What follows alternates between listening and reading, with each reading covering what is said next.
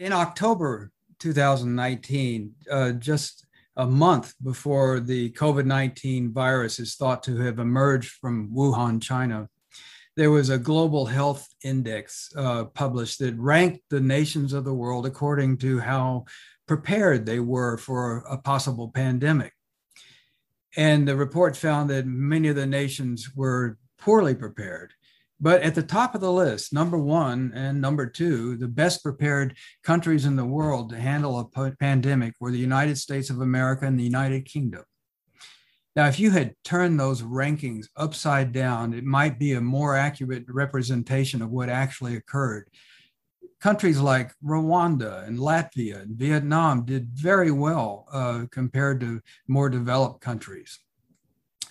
That same year, the Trump administration, that same month, in fact, did not publish, they concluded a study, a private study of a tabletop exercise, a scenario, how they would respond if they were actually faced with such a pandemic. The scenario that they worked on was called the Crimson Contagion. It involved various agencies of the federal government, states and territories, and public health institutions and hospitals. And they all got together. The scenario was a traveler returns from China to Chicago. He has a dry cough. The next day, his son goes to a rock concert. 6 months later, 565,000 Americans are dead.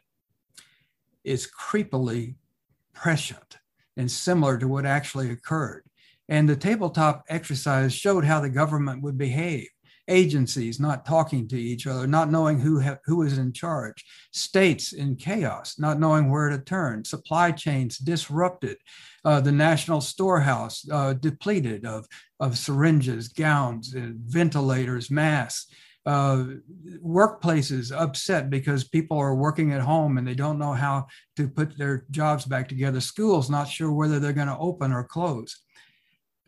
All of these things were forecast by the Trump administration. And at every step along the way, the mistakes that were revealed by his own study took place. Now, every nation was bound to suffer from COVID-19. It was a disease that had no treatment, a disease that had no vaccine. Tens of thousands of Americans were bound to die, but perhaps not hundreds of thousands. America had at least 3 chances to put the brakes on the spread of this contagion.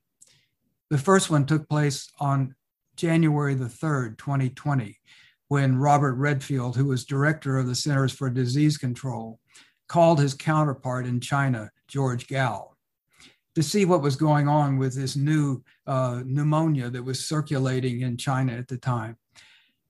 Gao told him that this was not a human disease. It was not transmissible from person to person, which wasn't true. Chinese doctors knew that it was spreading in families. They knew it was spreading in their own hospitals. Doctors and nurses were contracting the disease from their patients. A few days later, Gao and Redfield talked again, and Gao broke down and cried. And he said, "I think we're already too late." Redfield asked for permission for the United States, the CDC, to send a team to China to help out, epidemiologists and virologists, and find out what's actually going on. And Gao said that Chinese authorities would have to approve that mission, and that never happened. Had the US been able to get into China in early January, they would have found out that, of course, it was a human disease, but they would also have learned that it was transmissible through asymptomatic infection. In other words, people were getting the disease, but they weren't feeling the symptoms. They were infecting other people, and they had no idea that they were sick in the first place. Had we known that, the treatment of COVID-19 would have been entirely different. The second chance we had to stop the spread of the contagion was the test.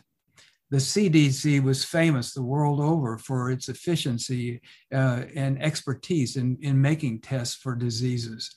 And indeed, as soon as they got a sample of the virus, which they did not get until January 20th, because the Chinese authorities refused to send a sample, The first sample they got was when the first official case arose in Washington state. And that's when the test began to be developed in January 20th. The CDC turned out the test in rapid fashion and sent it out to public health labs around the country. And those public health labs almost immediately discovered that it was full of false positives.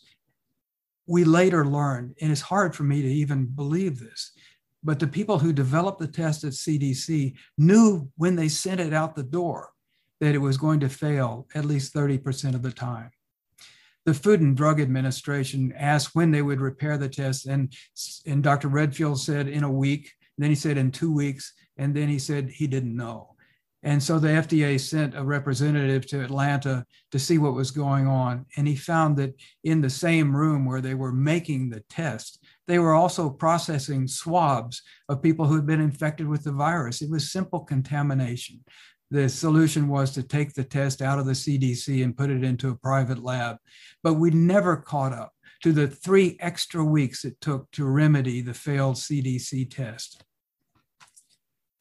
Leadership played a crucial role in the way that nations around the world and individual states handled this pandemic. What happened in the United States was in March of 2020, the governors of the 50 states were on a call with the President Trump, who told them that we're behind you, we support you in what you're doing. And then he began to lay out what that actually meant. As for masks and gowns, personal protective equipment, ventilators, that sort of thing, get it yourselves.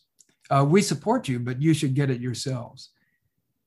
The governors were aghast. They had no idea that there was not going to be a federal plan, that it was up to them suddenly.